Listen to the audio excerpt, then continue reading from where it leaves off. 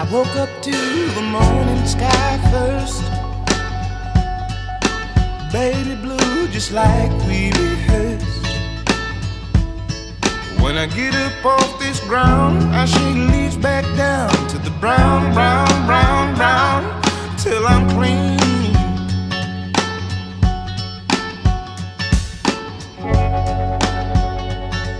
Then I walk where I'll be shaded by the trees, by a meadow of green, oh, by the mile. Welcome into 4for4.com's The Most Accurate Podcast. My name is Anthony Staltzer. Alongside me, as always, is John Paulson. It's been a couple of weeks since John and I discussed anything on a pod. In fact, I think it's been about a month and a half or so. John, how are we doing today? We're back, Anthony. How does it feel? We're back. It feels good. It's like we never left. It's jumping right back on a bicycle. Yeah, it seems like we had no break, but we did have a break. I'm just want to apologize up front that I'm getting over a cold, but I think I'm okay. I'm going to soldier through this, and if I happen to go into a hacking fit, maybe we'll... Do you want to cut that out of the pod, or should we just leave it in? I think people need to realize that you and I are human beings, and sometimes we hack up crap just like anybody else. That's true. I think we leave that part in. The question is our hacking up, the crap that we hack up, is it better than our fantasy advice? That's the question. And that is something for you, the listener, to decide. Absolutely. It's like one of those open-ended movies, John. You can interpret it how you want. But let's dive in. We got a lot to get to today. Let's start off first as what we always do on any podcast. Tell us about the music, John. Yes, this is a band called the Black Pumas. Nice. Their self-titled debut came out last year, 2019. This track is called Colors. It's the second track off of this album, and I actually listened to the whole album at a bar in Austin with Josh Moore and TJ Hernandez. They had it was like a vinyl store / bar, and they had this album playing, so we stayed and listened to both sides, and it was a really, really good album. So check it out. The track is called Colors. It's kind of a cool concept for the bar. Yeah, absolutely. All right, so what are we doing today? Well, today we're going to take a look back at the 2019 season and see if there are any kind of lessons that we can learn from 2019 and apply to 2020. Then we're going to discuss John's Never Too Early rankings for 2020, which just have been published, I should say. They just got published on the site 4for4.com. One note, 2019 4for4 subscriptions, they expire today, February 27th, so be sure to subscribe soon for early bird pricing of 17 to 20% off. That 17 to 20% depends on which subscription that you get. So if you'd like John to get a little kickback as well, and who doesn't, hit the link bit.ly/4for4 John. I'm going to go over that again. bit.ly/4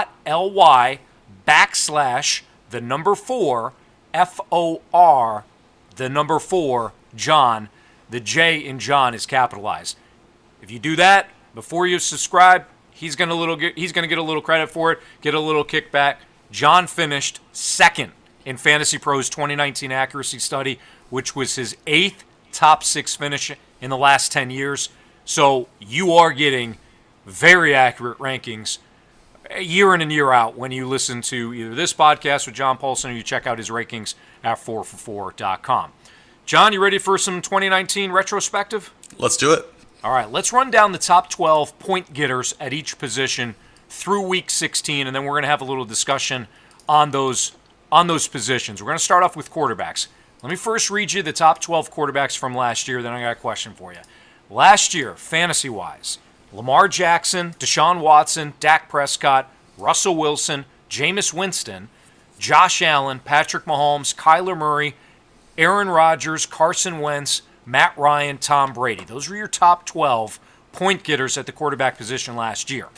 On a per-game basis, Matthew Stafford, Drew Brees, and Ryan Tannehill were in the top 12 as well. What do you make of the top 12? What did you learn from the top 12 from a year ago? Well, the initial thing that I wanted to do with this podcast was kind of look at these producers and figure out where they were drafted, if there's anything we can learn. And I think we've learned a long time ago that late-round quarterback is a very viable strategy. Wait on quarterback. There's no reason to draft a quarterback early in the first 5 or 6 rounds, when you can get very productive players much later in the draft and add them to a roster filled with talent at the running back, wide receiver, and tight end position. So 5 of the 12 that finished in the top 12 were drafted outside the top 12, including 2 of the top 3, Lamar Jackson and Dak Prescott, who went in the teens. One thing I noticed with this group, especially in the top 10, each of these quarterbacks ran for at least 183 yards last year. So I think we're getting even more towards raising that quarterback floor with at least 10 or 20 yards rushing per game. So you really didn't get into non-running quarterbacks until you get to Tom Brady. I mean, even Matt Ryan rushed for 140-something yards last year. Tom Brady, obviously, negative rushing yards probably. Jimmy Garoppolo, Kirk Cousins, not as big runners. Derek Carr. These are the guys getting into the next group of guys. Jared Goff, Phillip Rivers. So all those players tend to not run the ball much at all, whereas the guys in the top 10 ran the ball in addition to throwing it. So definitely heading into the next few years, you're looking for that quarterback that is a dual threat. Obviously, Lamar Jackson underscores that with his, 1,200 yards rushing he had last year, 175 carries for 1,200 yards, 7 touchdowns. He also had 36 passing touchdowns. Really led the way at the position and was a league winner this year at the quarterback position. Let's move on to running backs. So these are the running backs, half PPR through Week 16, top 12 from a year ago. Christian McCaffrey, no surprise there. Aaron Jones, Dalvin Cook, Ezekiel Elliott, Austin Eckler, Derrick Henry, Nick Chubb, Mark Ingram, Leonard Fournette, Chris Carson, Saquon Barkley, and Todd Gurley wrapped up the top 12. What's the biggest lesson there? Actually, let me first give you a note. Per game basis, Alvin Kamara also joined the top 12. So, John, I was just getting ready to ask you, what's the biggest lesson from the running backs in 2019? 6 out of the 12 were drafted outside the top 12. However, 11 of the 12 that finished in the top 12 were drafted among the top 22 running backs off the board. The only exception was that Austin Eckler, who was running back 29, and he finished 5th. So what I'm saying is that 11 of the 12 were drafted in the first 4 rounds. And then you get into the RB2 ranks, those guys that finished 13 through 24, 8 of those 12 were drafted in the top 24. So when you combine the two levels, just looking at the top 24 running backs, only 5 of them were drafted outside the top 24. So pretty good return on investment at the running back position this year. Typically, if you're looking for producers at this, if you wanted a top 12 guy, you needed to pull the trigger in the first 4 rounds, other than Austin Eckler.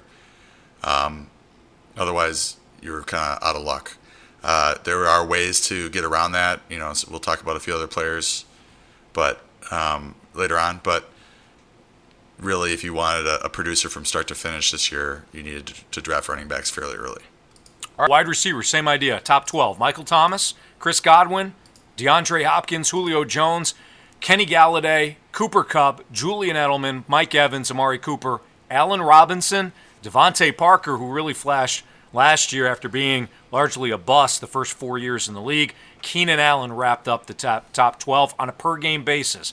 Devontae Adams, Tyreek Hill, and DJ Chark joined the top 12 as well. Biggest lesson for the wide receiver group from 2019, in your opinion? Well, as I was looking up this data, it was interesting to see some of this. Like Michael Thomas, he outscored, just going through Week 16, he outscored the second player, Chris Godwin, by 63 points. So Thomas was the no-brainer most valuable receiver this year. And then, guys like Kenny Galladay, who you feel like he had a good year, but, if you would have asked me if he was the number 5 receiver last year, I wouldn't have said yes based on just my impression of his season. And it was also interesting to see Parker there at 11. Although a word of warning with him, he really took off. His production was really ramped up after Preston Williams got injured. I think prior to the Preston Williams injury, Williams actually outproduced Parker. So that's one word of caution with Parker, although he is primed for a pretty good year in 2020, I think. With the receivers, 6 out of 12 were drafted outside the top 12. 10 of the 12 finishing in the top 12 were drafted inside the top 21. The exceptions were Allen Robinson, who was the 27th off the board, and Parker, who was 57th off the board. If you just look at the wide receiver 2 ranks, the guys in the 13 to 24 range, 6 of those fantasy wide receiver 2s were drafted wide receiver 25 or later. So there was some value outside the wide receiver 2 ranks, and you could end up with some wide receiver 2 value there. DJ Moore, DJ Chark, John Brown, Cortland Sutton, AJ Brown, and Marvin Jones were all drafted outside the top 25. 8 out of the top 24 receivers were drafted outside of the top 24. So a little bit easier to find wide receiver 2, wide receiver 1, wide receiver 2 talent outside that top 24 of that position. All right, let's move on to tight ends. Top 12 a year ago at the tight end position. Travis Kelce, Mark Andrews, Zach Ertz, George Kittle, Darren Waller, Austin Hooper, Jared Cook, Hunter Henry, Tyler Higbee, Dallas Goedert, Jason Witten, and then you got Mike Gesicki. No other note on the top 12. This is always a position of constant consternation, John, right? You're always looking for a tight end. If you don't get one of the top ones, it tends to be an issue. But if you've got Austin Hooper, or if you had Austin Hooper this year, if you found Mike Gesicki, I mean, I think you did okay. Yeah, I was an advocate for the early tight end. I like drafting a tight end early. I like getting one of these studs. I had a lot of Kittle. I had a lot of Kelce, a little bit of Ertz. In those leagues where you missed out on them, I did list Mark Andrews and Darren Waller as 2 of the upside tight ends in my draft day strategy. I went back and looked at that because those were guys that I would be targeting later. However, I was getting so much of the early tight end that I didn't need to draft them so much. But Andrews and Waller really produced, and Hooper was pretty good too. While he was active, he only played 12 games. I would say I'm going to continue with the early tight end strategy, fairly early tight end strategy. It sort of depends on where the ADP for some of these guys shakes out. There's definitely going to be some sleepers, but I think the advice that I hear sometimes is that, well, there's always a guy like Mark Andrews or there's always a guy like Darren Waller that emerges as a top 5 tight end, and that's usually true, but it's not always obvious in the preseason who that's going to be. I think this year Andrews and Waller kind of stood out as upside plays. Andrews, we were a little bit worried about his snap count, lack of passing touchdowns, but obviously that wasn't a concern with Lamar Jackson throwing as many as he did. Darren Waller was just a giant unknown, but he stepped right into that Jared Cook role and took off. So we'll see as we get into draft season this year if there's upside players like this that stand out as values, whereas you can kind of punt the tight end position and maybe grab 2 of those guys and hope that one pays off. So we just got done talking about position by position, things that we learned based off the top 12 at each position last year. What can we learn from the first and second round bust? I'm going to list off a few names here. You got Devontae Adams, David Johnson, James Conner, Odell Beckham, Juju Smith-Schuster, Damian Williams, Adam Thielen. Those were the first or second round bust, depending on where you got them, depending on 10-team, 12-team leagues. What's the thing that you learned most from that group? Well, unfortunately, it's injuries, and injuries are fairly hard to predict. Looking at this list, almost all of them were due to injury. Devontae Adams was number 6 in points per game, so once he was active and playing, he was producing at the level that you would have expected from him based on your draft, the capital you spent on him. David Johnson, everybody kind of looks at him and what a disappointing year, but he was the number 6 RB through the first 6 weeks before injuries hit him. James Conner was the number 8 running back through the first 8 weeks before he got injured. Smith-Schuster definitely, when he played, was not sort of the level that we thought we were going to get from him, but obviously the Ben Roethlisberger injury set that whole offense back. So I think I give him kind of a pass. I mean, Smith-Schuster, he was on pace for 69 catches for 1,013 yards and 7 touchdowns through the first 8 weeks. Obviously, that big injury didn't help at all. Damian Williams, I'm probably going to catch some flack this year in 2020 because I'm probably going to be I'm going to remain pretty high on Damian Williams because I'm not going to just forget what this guy continues to do in the playoffs and late in the season. The LaShawn McCoy acquisition certainly hurt his touches and role early in the season, but he had already kind of taken over that job and then got injured. If you look at what he's done in the last 7 non-injury games this year, he's averaged 18.6 touches for 110 yards and 1.57 touchdowns. And this is coming off of a very strong finish in 2018 as well. I went and looked at the fantasy points per touch of all players with at least 300 touches over the last 2 seasons. And Damian Williams comes in at third in that after James White and Austin Eckler. Tariq Cohen and Christian McCaffrey round out the top 5. Of the top 5, only Damian Williams isn't like primarily a pass catcher, in this group. I mean, James White has 184 catches over 2 years. Austin Eckler 138, Tariq Cohen 153, Christian McCaffrey 223, and then Damian Williams is sitting there at 74. So, fantasy points per touch, it increases with guys who catch a lot of passes. And Damian does catch some passes, but not nearly as much as his other guys. So my point is, on a per touch basis, he is elite. He's a top 5 fantasy back. And the question is he going to continue to have that role in that Kansas City offense? Because I think that's a super valuable role for a running back. So Adam Thielen, people forget that he was the wide receiver 8 for his first 6 games before injuries struck him. I think the only player on this list that really wasn't drastically affected by injuries was Odell Beckham, and he didn't miss any games, but he did have a sports hernia injury, and he had surgery after the season. Was reportedly dealing with it throughout the year. We don't really know when that all started, but it's a reminder that free agent receivers have a tendency to disappoint unless they're getting a big upgrade in usage in terms of targets, or a big upgrade, or an upgrade at all at quarterback. And we thought he was going to get an upgrade at quarterback from Eli Manning to Baker Mayfield, but Mayfield didn't play any better than recent versions of Eli Manning, and that ended up kind of dragging Beckham down.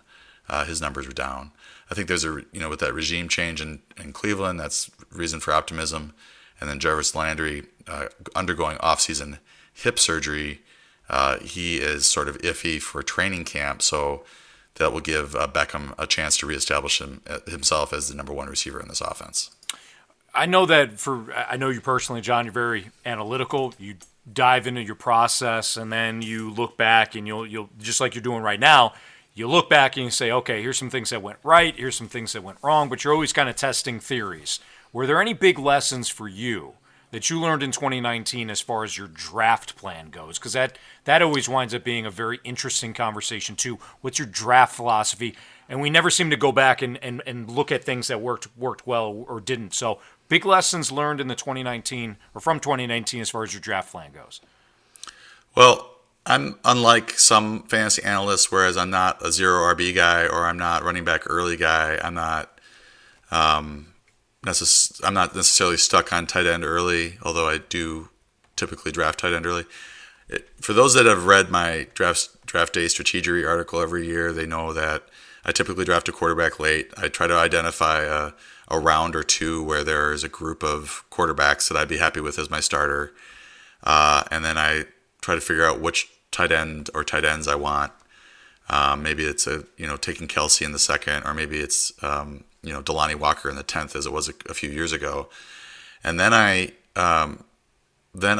build my draft plan around those players. So then I start looking round by round. All right, which round is, in terms of ADP, is strong for these running backs, which is strong for receivers, and then I compile my team that way. And things sort of change over the summer a little bit as player value goes up and down. I have to change my plan a little bit, but by August I'm probably going to draft a running back in the 1st and a wide receiver in the 2nd, or vice versa, or go running back, and then start to hit the wide receiver position. It all depends on where I feel like the value is at each position, and that's because you're looking at projections, preseason projections. I have a pretty good idea of how the position is laid out. You might be really top heavy, top 3 or top 4 receivers, and then wide receiver 5 and wide receiver 25 are fairly interchangeable. In that situation, you might want to go running backs early, and then, or if you can't get a stud receiver, and then hit the wide receiver position later, since there's so much depth there. So any sort of giant lesson that I'm learning from this? No, it's the same. I'm going to be going into with the same philosophy, figure out who my quarterbacks and tight ends are going to be, my targets there, and then draft accordingly at the other positions based on that.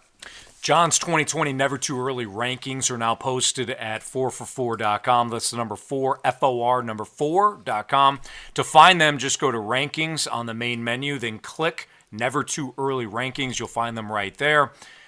I thought today that, John, you and I would discuss a few sections, I should say, of the rankings that really jumped out to me, and then you could kind of sort of go through your overall thought process on them. So let's look at the QB5 through QB20 group. Dak Prescott, Kyler Murray, Josh Allen, Aaron Rodgers, Matt Ryan, Carson Wentz, Matthew Stafford, Jameis Winston, Drew Brees, Ryan Tannehill, Cam Newton, Daniel Jones, Jared Goff, Baker Mayfield, Kirk Cousins, Ben Roethlisberger. Again, that's QB5 through QB20. What sort of drop-off are you seeing at the position after the top 4, which are Mahomes, Lamar Jackson, Deshaun Watson, and then Russell Wilson? Yeah, I mean, I feel really good about those top 4, and then after that, I didn't really know exactly who I wanted to put at 5. I mean, Dak Prescott was really productive last year, but he might lose Amari Cooper. He's got Mike McCarthy in it as head coach now, so there's a little bit of loss of continuity there. Although they kept Kellen Moore, the OC, so I'm a little concerned about Prescott. I think Murray is my quote unquote next Lamar Jackson possibly, but he's going quite early in drafts. I can see he's not going in the 10 to 15 range like you'd like to see him. He's going in the top 6. Josh Allen obviously adds a lot with his ground game. So just going down that list of guys you mentioned, I think there's going to be a lot of movement here this offseason based on, number one, some of these guys are free agents. Jameis Winston might not be back.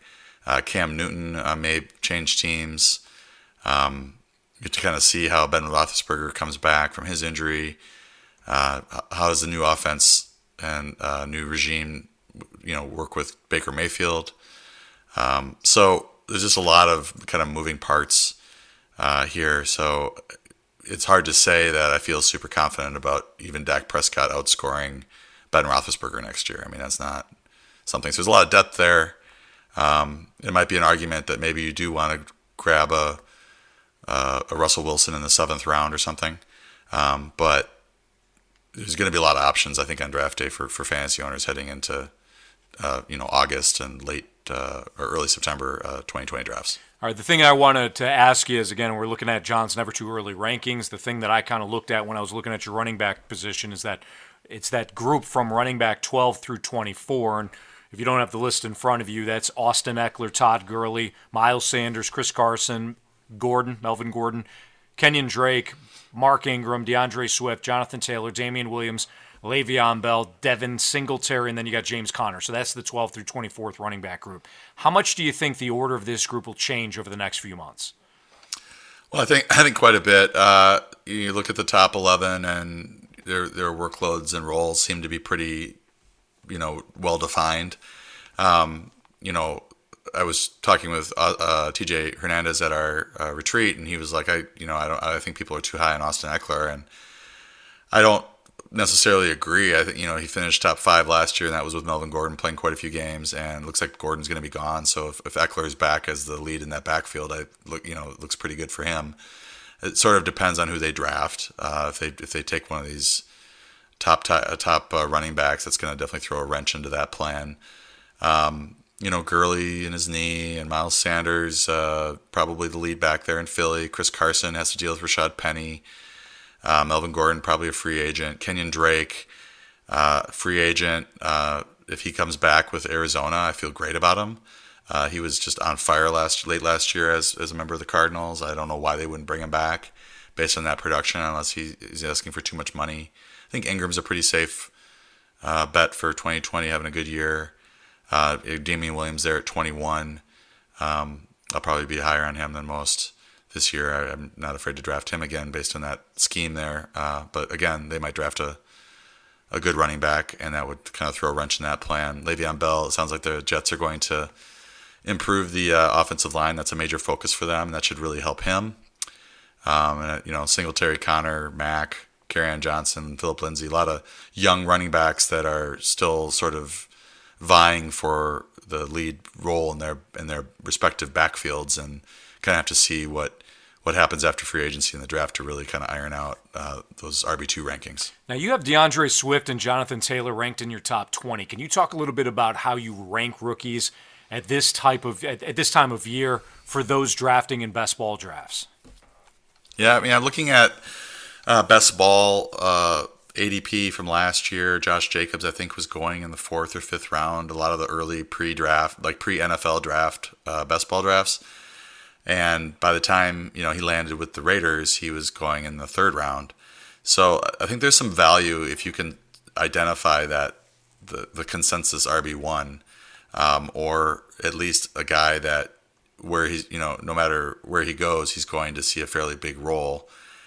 Based on limited research I've done here on this draft class, it seems like DeAndre Swift and Jonathan Taylor are the consensus RB1 and RB2s, or the consensus top 2 running backs in this class. However, I know a lot of people like Clyde Edwards-Helaire and J.K. Dobbins and Cam Akers, so I've got them ranked as RB3s. Just not as sure on those guys going in the first 2 or 3 rounds. I think there is some value drafting rookies. I have them ranked ahead of a guy like Damian Williams, just because these Swift and Taylor are going to come out with more clout and a better draft capital than somebody like Damian Williams or Le'Veon Bell coming off a really bad season and for the Jets, and Singletary still sharing the backfield in Buffalo, and Connor not sure about his role for Pittsburgh, coming off of a down year, injury-plagued year. So, I think that's where I think running backs are the safest bet as rookies, and I think those two right now are the consensus top 2 players.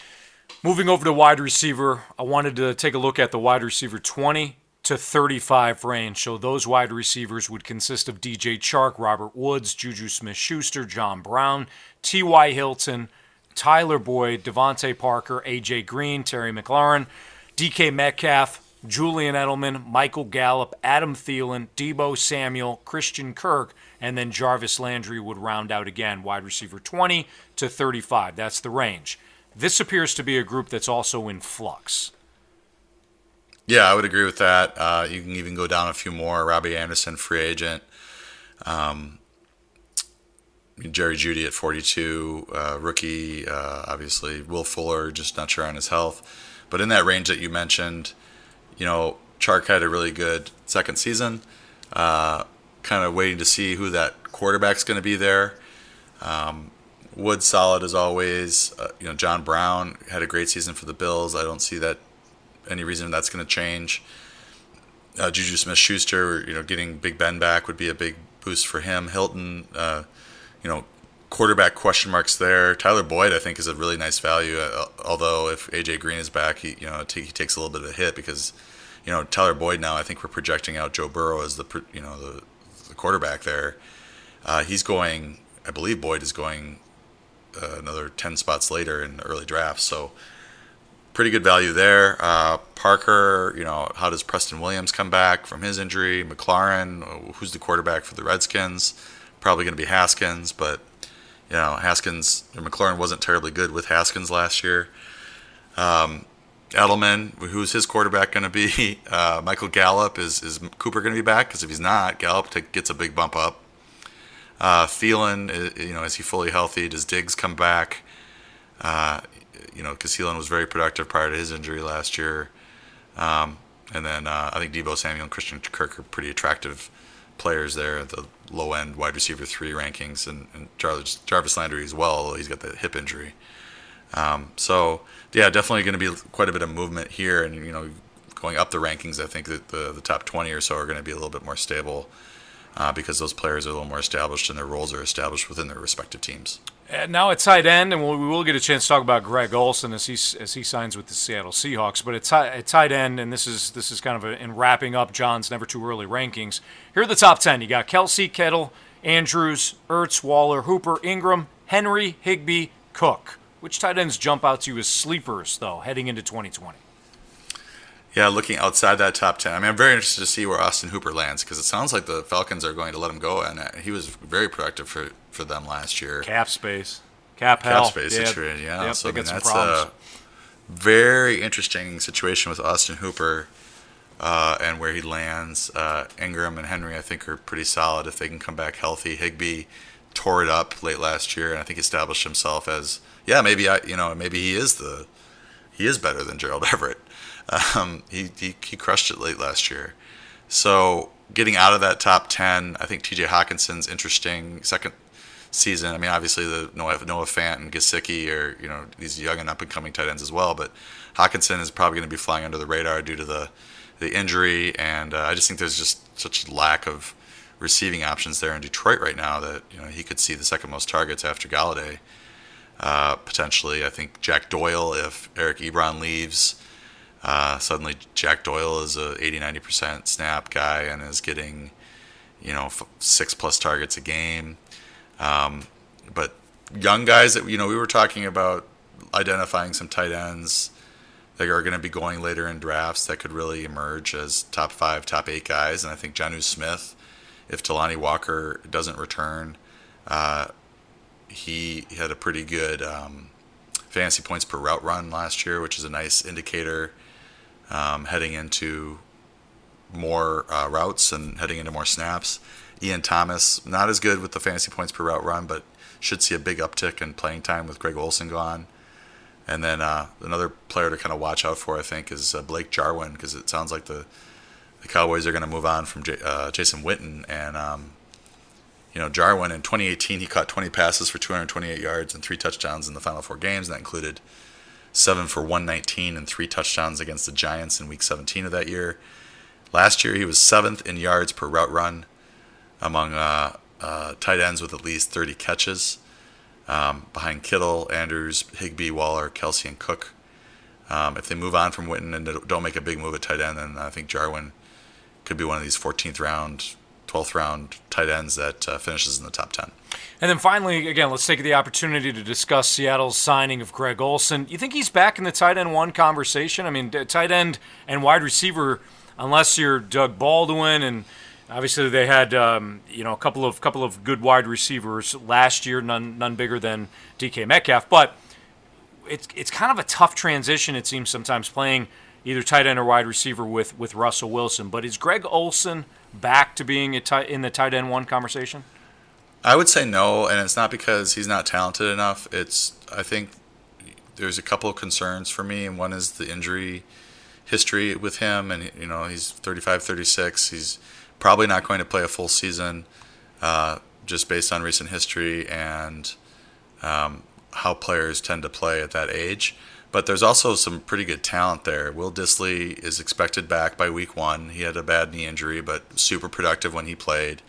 They also have Jacob Hollister, who filled in very well, admirably. So if signing Olsen to a 1-year deal, guaranteed $5.5 million, that's pretty significant money.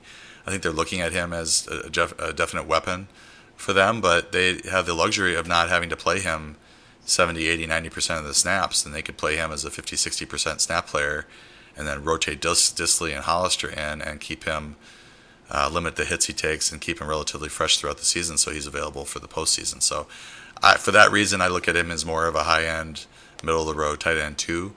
He should be streamable at certain points next year, but I think we have to see what sort of playing time he's getting in that offense. John, great stuff as always. That about wraps it up. Remember, head over to 4for4.com, renew your 2020 subscription so that you can access John's never too early rankings.